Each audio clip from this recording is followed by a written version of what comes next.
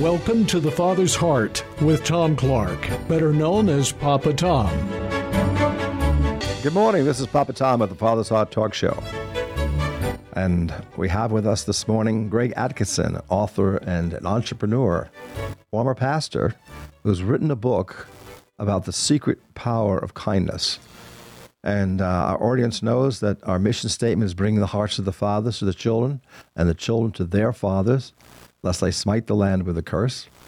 And the show is relationship about in the relational area. And certainly one of the most important things we can do in our lives to have connection with other people is to understand kindness. I remember Jimmy Valvano used to say his father taught him if he wants to live a successful life, he should do 3 things every day. And one day, every day he should learn something new. And number 2, he should laugh. And the third thing was to do a kind act for someone who couldn't repay it. So we're now going to do a deep dive today into this aspect of kindness and why kindness is so important to our lives and why it's so important to connect us with one another. We live in a world where many people are running around scared and afraid of different things, and that fear disconnects and alienates us. But kindness connects, and we want to learn more today. And I hope we trust our audience will learn some very important things they can apply their lives from Greg Atkinson, the author of The Secret Power of Kindness. So with that, Greg, share a little bit with the audience about yourself. Well, thanks for having me on. I'm here in the Lake Norman area, and I'm a husband, father of 3 adult kids. I have 2 kids in college and 1 kid in grad school.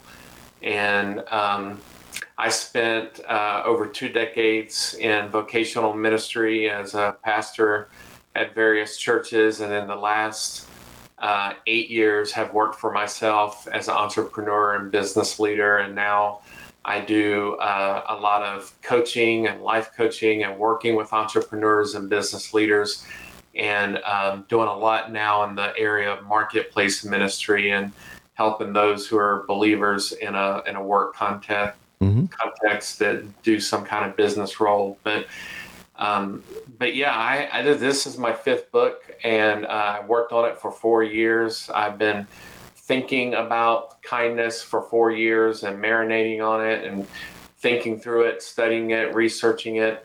And it came out recently, and the reception has been great. And a lot of what people are resonating with is my personal story. I love the story, the name of this show, in the book, in the first chapter, I share about my relationship with my father, with my dad.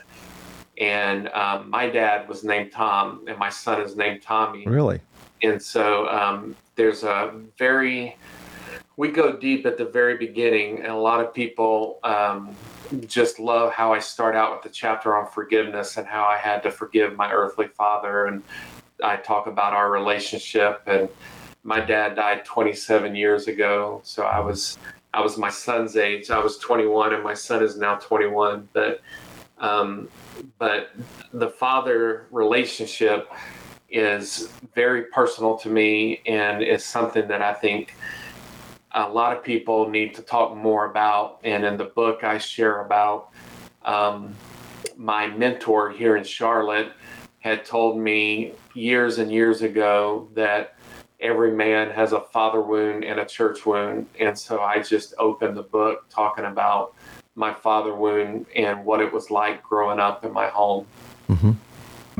Well, that's very interesting that your father's name was Tom or Thomas, and you have a son named Tom and Thomas too. That name goes very strong in my family line.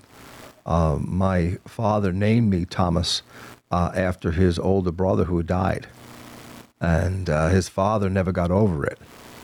And it's a very important thing for me to learn during my lifetime how important my father's relationship with his father was. He was actually abused by his dad. And that abuse came as a result of the hurt and pain that my father's father had over the death of his oldest son, Thomas. and the Right. anger that he felt, for against God for allowing his son to die. And I was actually scheduled to die too, if you would, I call it that. And I was on the block, so to speak, to die. I had spinal meningitis when I was just before I was 3 years old. And my mother prayed the prayer of Hannah. And in praying the prayer of Hannah, she dedicated my life to God. And I was miraculously healed one night, completely. And it was a result of my understanding that there's places in life where we need to commit our children to God. And the love of the Father's heart for us is embedded in those things that go very, very deep. So that's very interesting about your dad. Tell the audience a little bit more about your relationship with your dad. You say he died 27 years ago when you were 21. So you were already fairly well along in life at 21. And you weren't a kid anymore. I'm assuming you were in college at that time. And it was the weekend of my college graduation. Yeah, I just graduated college. So my dad saw me graduate college, and then a couple of days later just dropped dead of a heart attack. But for me, it's been difficult, and I've been through a lot of therapy because I didn't get the closure that I would like to have now as an older adult, to be able to look him in the eye and talk man to man and to say, hey, this hurt me, because I had an abusive relationship with my dad as well. And one of the things that I vowed is that when I have kids, I'm going to be a better earthly father.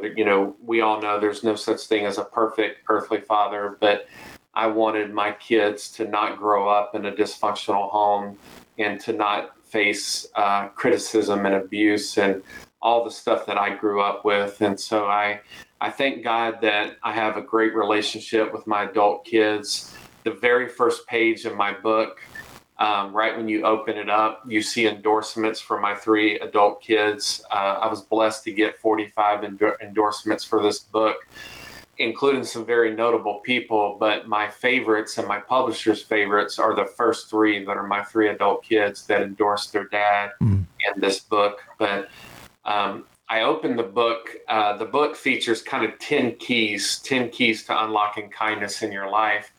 And the very first chapter that I dive into is unlocking forgiveness. And I talk about forgiveness and what I had to go through, the process of forgiving my earthly father. I was also abused as a boy, sexually abused, and I had to go through forgiveness with that, with whoever did that when I was younger. I was too young to know their name, but I know it happened. And also to somebody else I care about. We were both in a daycare where that happened when we were young. But I've had to work through a lot of forgiveness. And in the beginning of the book, I share this little thing that says, John Stott quotes the administrator of the largest psychiatric hospital in London, who said, if people here only knew what it means to forgive, I could dismiss half of them at once. In the same way, when a news reporter asked Billy Graham, what do you see as the biggest obstacle in people's lives? Reverend Graham responded, unforgiveness. I believe that 75% of patients in hospitals would be made whole if they would forgive. So my heart was to start with a story of forgiveness. Well, that's the very great place to start. And it's something that we need to close this segment in a minute, but we want to certainly pick up on those thoughts and also what was happening in my life, the parallels, which I didn't even realize before we had this interview, with your father and my father and the abuse issue that was involved with that. So we'll be back in a moment with Greg Atkinson.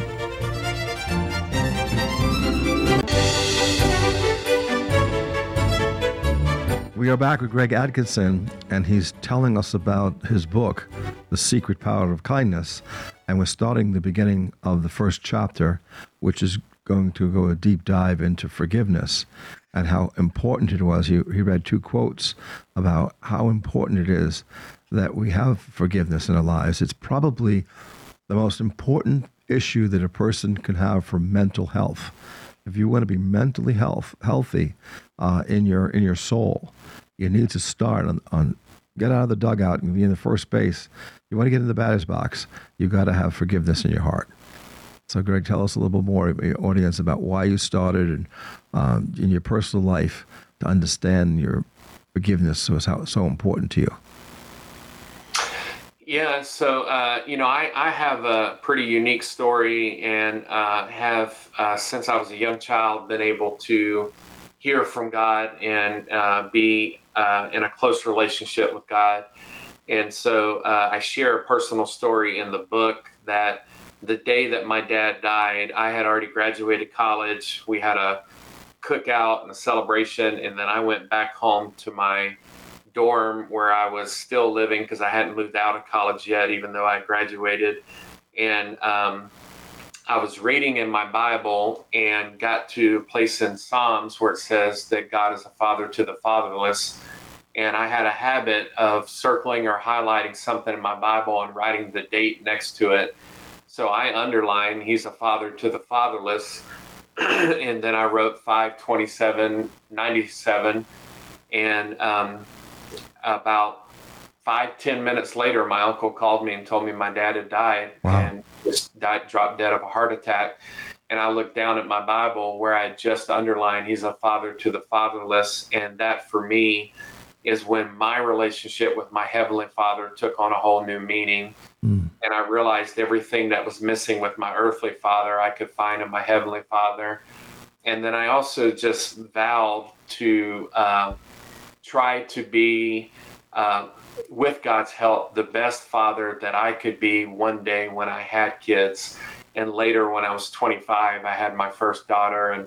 And now, as I mentioned, have 2 daughters and a son. And I have not always been, batting 1,000. I love you use the baseball analogy because I'm a big baseball fan, but I think I do have a very healthy relationship with my kids, and I have their respect and their love. And as I mentioned, their endorsement of my book, which means the world to me. And so I wanted to address my father wound. So I spent a lot of time in therapy and group therapy and men's retreats and a lot of stuff dealing with this father wound, and then took on different mentors. And I had 3 mentors here in Charlotte, great men of God, older than me. And one was the one who said, Greg, every man has a father wound.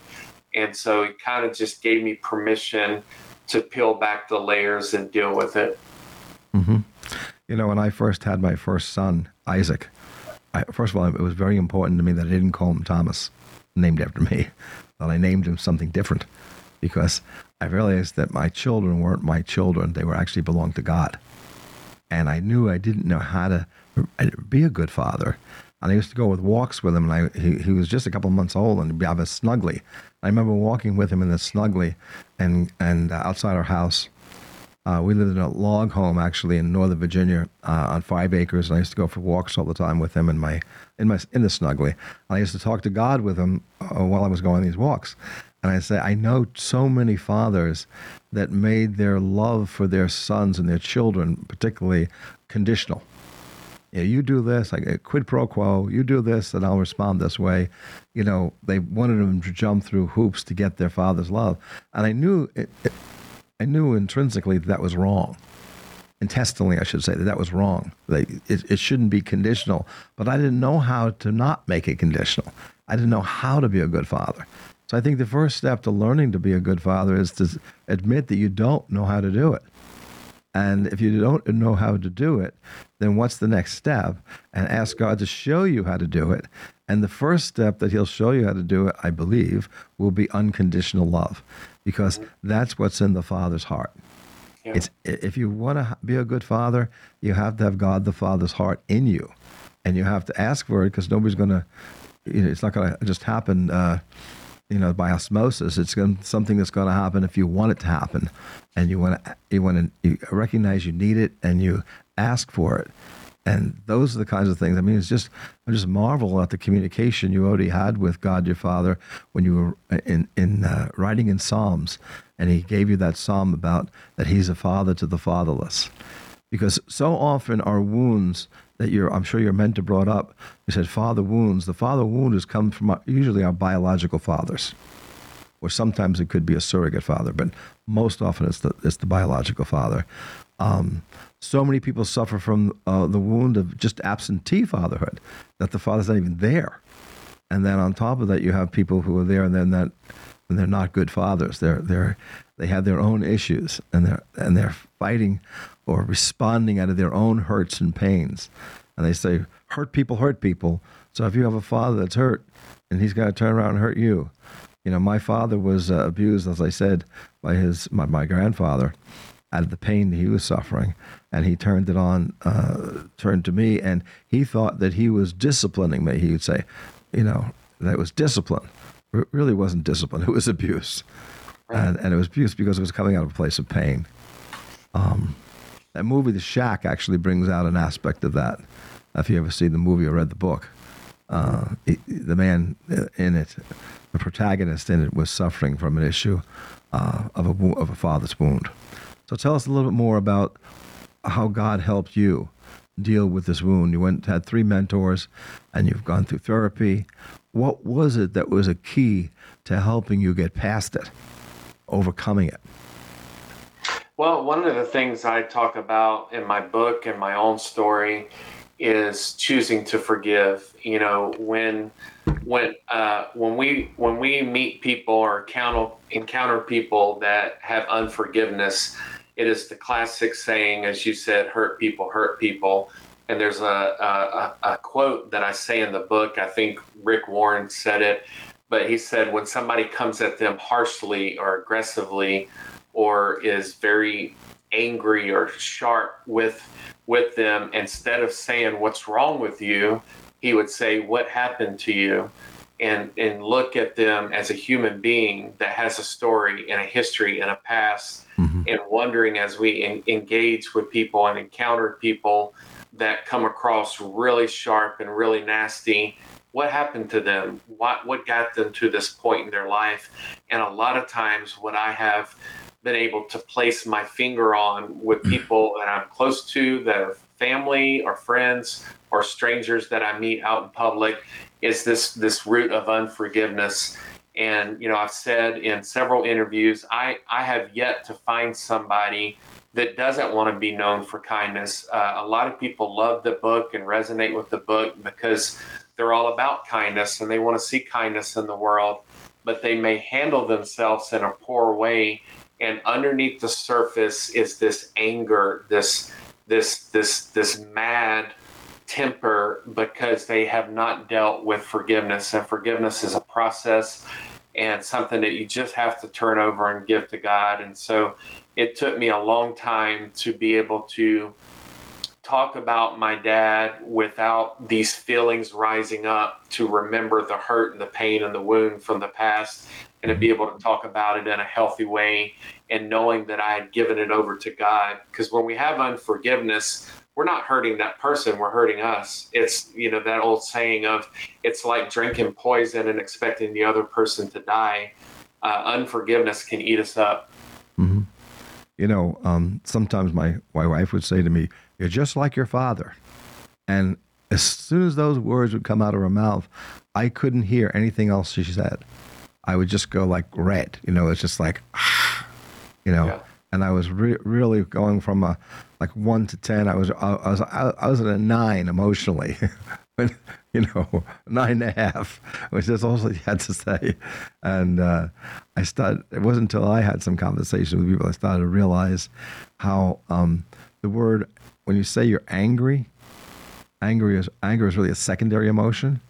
Underneath that's sometimes frustration, but most of the time it's hurt. A hurt person gets angry very easily, and they respond in anger, but underneath the anger, the thought behind the thought of anger is the thought or the expression, the thought of being hurt, or actually not even a thought, it's an experience. Something hurt them when they were a child. Like you used the terminology, said, what happened to you? Right. We all had things happen to us. We all have things happen to us that are in our subconscious minds that we don't even realize exist there. And really the key to open those doors is to say, when was the last time you got angry? What were you angry about? Why were you angry? Right? And check with us internally that when we start reacting emotionally, it's for a reason. There's something underneath there.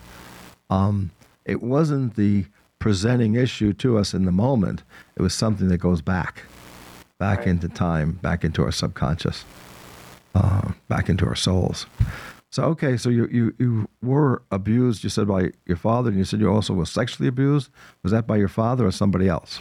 Somebody else. Yeah, at a daycare. At a daycare. So these all became things you had to deal with as you grew older. And you came to realize that the only way you could really deal with them is to have forgiveness. Right. Right? Now, most people think forgiveness is a feeling, but it's not. And how do you deal with that in your book, about the issue of forgiveness as a feeling versus forgiveness as a choice? Yeah, I definitely talk about forgiveness being a choice. In that example of we drink the poison and expect the other person's going to die. We have to just release our death grip on that person of I'm mad at them, I'm angry at them, and they're going to pay. We have to let go and give it to God and say, God, I trust them into your hands. I'm not going to be swallowed up with anger anymore. I'm going to give that person over to you. And so it's a process and it's a choice for sure.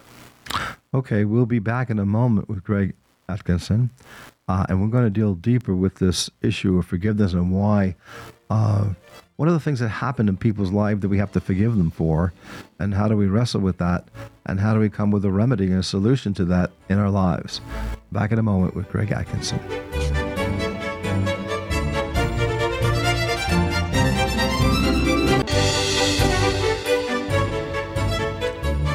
We are back with Greg Atkinson, and we're dealing with this issue of forgiveness. And Greg has a scripture and a quote that he'd like to share with you that I think would be instrumental in helping our audience start to deal with this issue of forgiveness. Yeah, a lot of people had asked me, why did you start a kindness book out with a chapter on forgiveness? Mm-hmm. And there was a couple reasons. One, because I think it's scriptural, but two, I wanted to let the reader in on my story and how I journeyed to get to a place of being known for kindness, which the whole thing that set it up was working through forgiveness. But in Ephesians 4:32, it says, be kind to one another, tenderhearted, forgiving one another as God in Christ forgave you. So in that one scripture, I can see be kind to one another, kindness, and forgiving one another, forgiveness, linked together. And so I thought it was just a good biblical way to open up the book. And then as we talked about our children earlier, there's this quote at the beginning of this chapter, the beginning of my book, from Anne Lamott that says the most profound thing we can offer our children is our own healing. And that was something that was extremely important to me, was to not carry over any baggage or wounds from my childhood into my kids' childhood. And so that takes a lot of intentionality, but I tried to do it as best as I could. I might even think in my mind, I was sifting through when making that statement about that quote. If you really want to be kind to someone, you're usually going to give them a gift. Let me give you this gift. And so the gift could be a physical thing, tangible, but if I really love my children, which I do, and I want to give them the best possible gift I could ever give them, I would want to make that gift my own healing. Yeah. In fact, it's not just my own healing. The more I think about it, it's healing in my wife and I, our healing. As a unit. I talk to so many people who don't want to get married today because their parents got divorced. Right. And there's so much pain coming out of that divorce.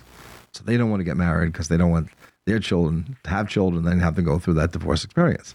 Right. So I thought, what about a family where a family goes from, let's say, a place of dysfunctionality, and the parents are arguing all the time, and the kids hear the parents arguing all the time, and then they're able to be healed, and the arguments stop.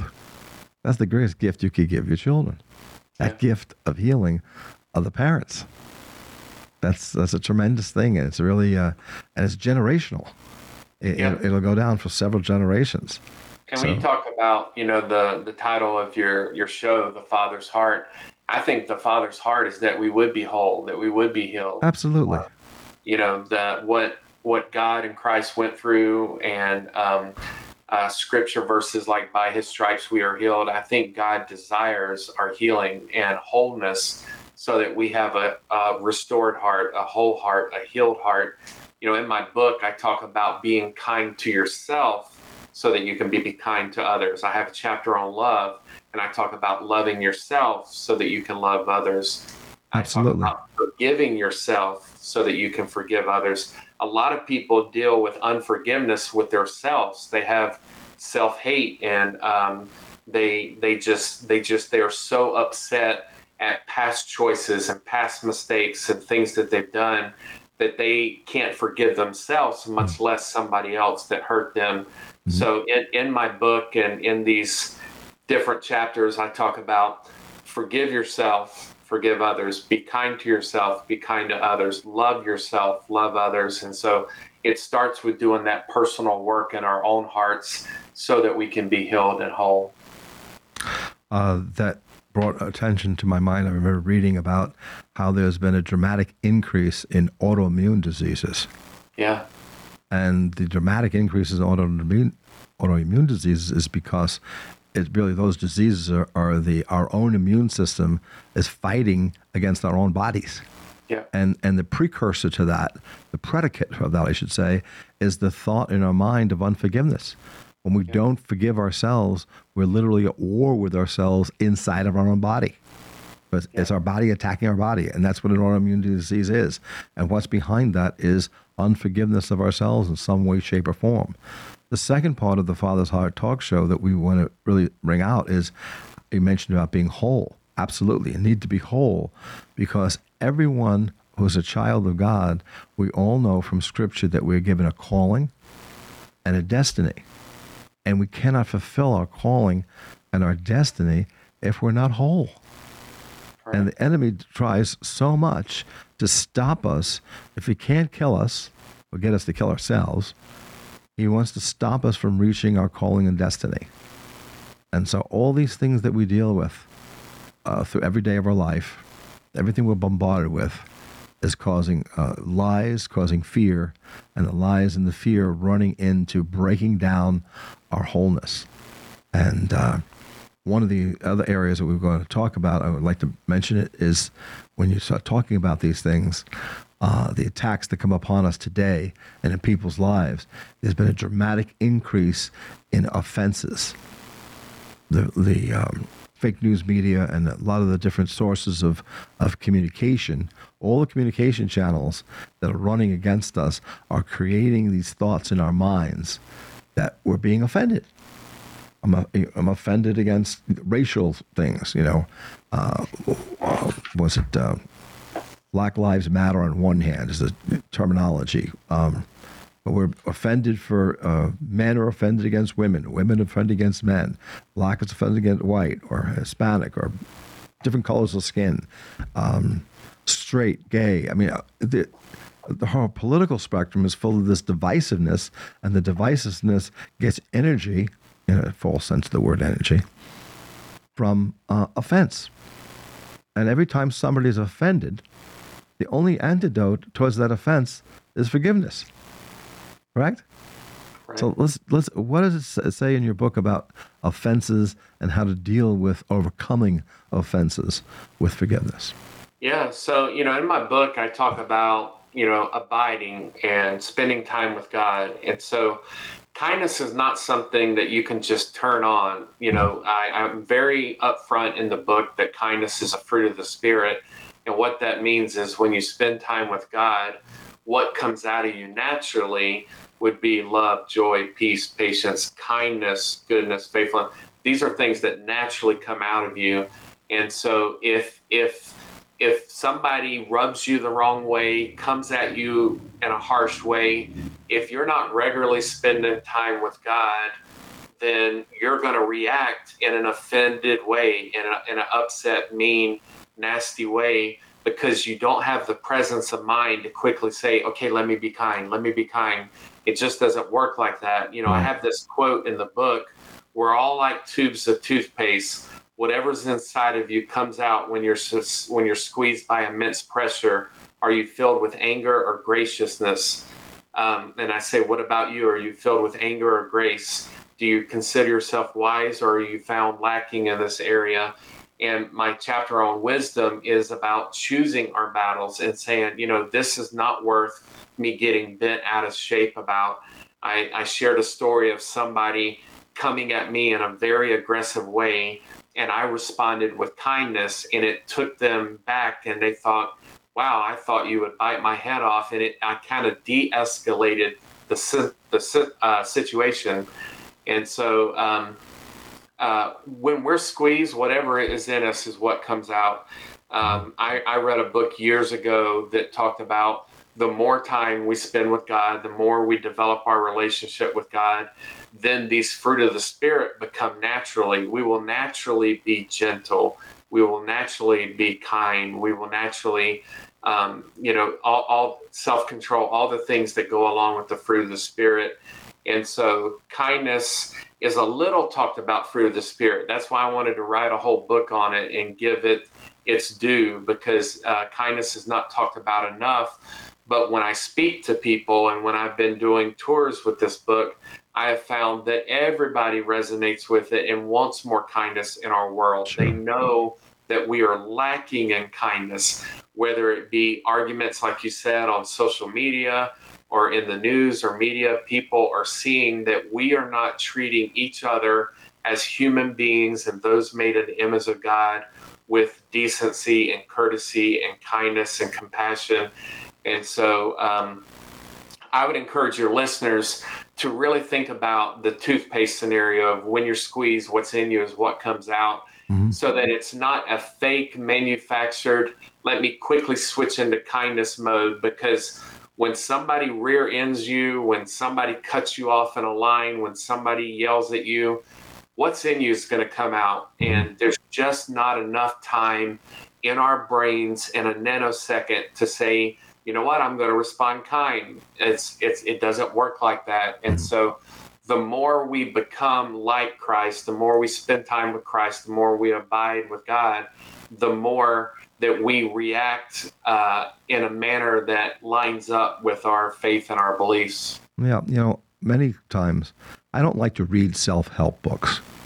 I don't like to read self-help books because every time I look at them and before I buy them, I take a quick look at them, and it's all about disciplining yourself and training yourself and disciplining yourself. I'm so glad you brought up the truth is you can't train yourself to be kind. You can't discipline yourself to be kind. It is literally a fruit of the Spirit. And it's unless the fruit of the Spirit exists inside of you, it's not going to come out. And no amount, you may be able to fake it once in a while to try to act kind falsely and under a pretense, but it's not real. And even the person you're being kind to is going to pick up on it that it's not real. But when you really when you really do possess the fruit of the Spirit, the person who's receiving the other side of that also recognizes is the integrity of that is actually in you, and it's coming out of you. And a lot of things that we'll get into this thing about wisdom in a moment, but in the next segment. But the thought that also struck me when you were talking was that thought came into my mind that Jesus was never offended. He knew himself so well. He knew who he was, and he operated as the Son of Man. In other words, he operated out of his humanity. He wasn't operating as the Son of God. It wasn't his divinity he was exposing all the time. It was his manhood, or I should say, his humanity. His humanness is what he was exposing all the time. And in his humanness, he was not offended because he knew his calling and his destiny. He knew everything, and he was constant communication with the Father. Every morning they would talk, and every morning they would go about what was going to happen with the day. So when people said things to him, he never took what they said as being true, or this is not going to affect me because I know the truth. I know the truth about myself and about the truth of who I am, and we should take a lesson from that Jesus was never offended, and we shouldn't be either, because we should know who we are. And we'll be back in a moment with Greg Atkinson to talk about wisdom. We are back with Greg Atkinson, author and entrepreneur, talking about his book, The Secret Power of Kindness. And we were talking about how kindness is not something you can discipline yourself or train yourself to do, but it was a fruit of the Spirit. And in order for us to understand more how that fruit of the Spirit comes out of us, it's important to understand how it comes into us. And we want to discuss what's the wisdom behind this fruit of the Spirit being actively inside of us. How does it get there? How do we keep it? Yeah, so something I do regularly comes from James. If any of you lacks wisdom, let him ask God, who gives generously to all, and it will be given. So I have for years prayed and asked God, please give me wisdom, because it's a promise that he'll answer it and that he gives generously. And when I think about how we treat others, in my book, I talk about what wisdom is, and I give a definition of it, and then I talk about the key to unlock the fences of defensiveness and contention around us is the key to unlocking our inner wisdom. And then I say, when impulsivity, folly begin to enter into our lives, we can not only lose our own sense of direction, but can be blind to the way our decisions affect others, resulting in unkind behaviors and disrespect. And so the Bible says a person's wisdom yields patience. It is to one's glory to overlook an offense. And I mentioned that today people get outraged over every minor irritation. I mentioned social media, as you said, TV, other things. But we have become so nasty with each other instead of choosing the high road and realizing that, hey, I'm not going to be offended. I'm not going to, as the Bible says, it's to one's glory to overlook an offense. And so I have just laid it out there, as I said earlier, and said, God, give me wisdom, because the Bible says he'll give it generously, and just trusting God with giving me what it takes to lead a life that honors God. Why do you think people are more irritated? It seems like people are more irritated with each other today than they used to be 20 years ago. Why do you think that is?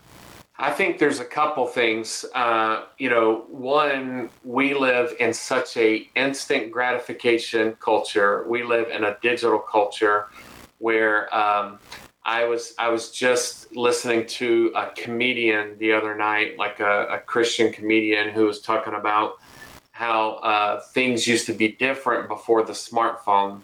And, back in the day, we had a lot more time to ourselves, to think, to rest, to Sabbath, to unplug, to unwind. Now people are just glued to their phones. They are constantly staring at their phones. It has affected the next generation, the Gen Z and my kids' age. It has affected how they act socially, how they interact in public, how they even show up at a job interview. I have never seen so many kids glued to their phones. There's just, and with that goes, we talk about these keyboard warriors, people that say something behind a keyboard on social media that is mean and nasty that they would never say to somebody face to face. When we're in the real world and we have an interaction, we're not going to write a stabbing, we're not going to say a stabbing, nasty comment to somebody face to face, looking them in the eyes. But when you're sitting at home on a computer or behind your phone as a keyboard warrior, you may fire off something terribly offensive and nasty the way you talk to people. And so a lot of it just has to do with the time and age that we're living in and this digital world we're living in. Another part of it is, I was telling you offline earlier, are we well rested? I have a chapter in my book on rest. And if we are not getting proper sleep, proper rest, proper time off, Sabbath, sabbatical, vacation, if we are burning the candle at both ends, if we are not sleeping a good amount of sleep, I go into sleep in big detail in my book.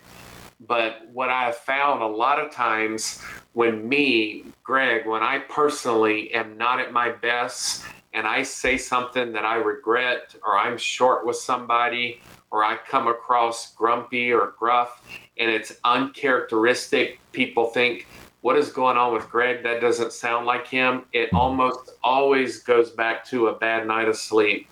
It is so tied together that when we are well rested, we are more able to be kind. And again, the whole book is about kindness, but there are a lot of people who can get consistently bad nights of sleep.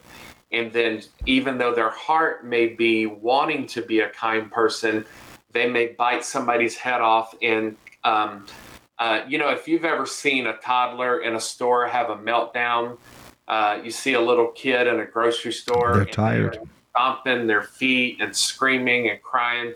And you hear the mom say, somebody needs a nap. Yep. It goes back to, like you said, being tired and being sleepy. And for a lot of people, they need a nap. They need proper rest so that we can be as kind as possible in our interactions. In my conversations with my father, 3 weeks ago, he began to speak to me about the Sabbath. And I've instituted a program that every Friday night for the last 3 weeks running, I take my wife and one of my kids and invite people to come out to a dinner, and we're going to have a Sabbath. And we introduce Friday night at sunset, basically read about 20 or 30 minutes of Sabbath prayers. And they're prayers for the father, prayers for the mother, prayers for the children. And there's scriptures that share, if you go back into them, that God says, if you'll honor the Sabbath, there is great blessing and favor, the favor of the Lord and blessings from God come upon those who honor the Sabbath. It doesn't take that long to do, but it's a recognition of what the Sabbath is, and that the Sabbath was made for man. Man was not made for the Sabbath. And there are deeper things in the issue of Sabbath, which the word Sabbath means rest. Right. And God gave us 1 day out of 7 to rest. And that the importance in that cannot be overlooked. It's one of the 10 commandments, and yet it's probably the commandment that is least observed, is the Sabbath. And it's not it's not a religious thing. It's something that we really just need for part of our life. It's part of the life that God's given us. The other thing you started mentioning was about the cell phones. And the Lord's been bringing my mind to attention of how the enemy has successfully, if I could use that word successfully, programmed us. And the cell phone is probably the principal tool, the principal technological tool in our hands, but the enemy uses it in our hands, to program us. We get so much on this artificial intelligence, AI, or these different things sent to us that are bombarding our mind. I mean, if you look at your phone at all and you start choosing certain things to watch on it, you'll immediately get advertisements sent through the phone. Right. And they're basically programming our minds. It's almost as if it's like a spell that comes upon people. And if they follow that line of thought process, they will be programmed. And when they program, they are creating a belief system and a context in their mind. When something violates or transgresses that belief system, they get offended. And they've been programmed to be offended. And the principal tool that the enemy uses is a cell phone. to offend us. So yes, to shut the phones down. To shut the phones down when you're having dinner with someone. Right. Phone's got to be off. Yeah. To get it, not only your Sabbath dinner, every dinner. Have that interaction between people, as you said, eyeball to eyeball. You know, in the Far Eastern cultures, like in Japan, I know, in order to do business with somebody, they want to do business face to face. Right. They just don't want to do it on the phone. There's got to be in that culture, and it's not just a cultural thing. It's something that's a truth behind that. There's something about pressing the flesh. There's something about looking eyeball to eyeball into somebody's eyes. There's the nonverbal communication that's going on when you can see somebody that's different than if you can't see them. And like you said, you're communicating through a keyboard. That's a whole different way of communicating. Words are so important. That's why the tongue is such an important member of our body, because it's with our tongue that we speak things, right? Out of our hearts, we speak things with words. Right. Those are all deep things. I mean, if you really start to think about them, and they're so important to how we live our lives and how we can connect with one another. And certainly the tilt of our communication should be loving kindness. It should be the fruit of the Spirit and how we expressing loving kindness through the words that we speak and how we resist being offended, and we resist the temptations. They're literally temptations that put in our lap, spoken to our ear all the time, see them on our phone. Smartphones now are visual. You can see the podcast, you can see whatever you're looking on the phone all the time. It's an interesting phenomenon that the Lord has brought us. So I'm really so pleased to having met you, Greg, and understanding the book that you've written. And can you share again with our audience your website and show the copy of the book again for our video podcast? Sure. So my name is Greg Atkinson, and you can just go to gregatkinson.com. Everything is at gregatkinson.com. You can find the book, you can find out about me, and you can get links to all of my social media channels if you want to connect with me on Facebook, Instagram, Twitter, LinkedIn. All of my everything I have is in one central spot. So if you just go to gregatkinson.com, you can connect with me on every level. There's also a link to my email, which is just my name, greg@gregatkinson.com. But would love to connect with listeners and would love to encourage anybody in this walk for those that are wanting to live a life of kindness. Is it also available on Amazon? It is, yeah. Anywhere books are sold. Anywhere books are sold. Walmart, everywhere, yeah. So get yourself a copy of The Secret Power of Kindness and get off your cell phones and spend some time with God your Father. Take care. Papa Tom, the Father's Heart Talk Show.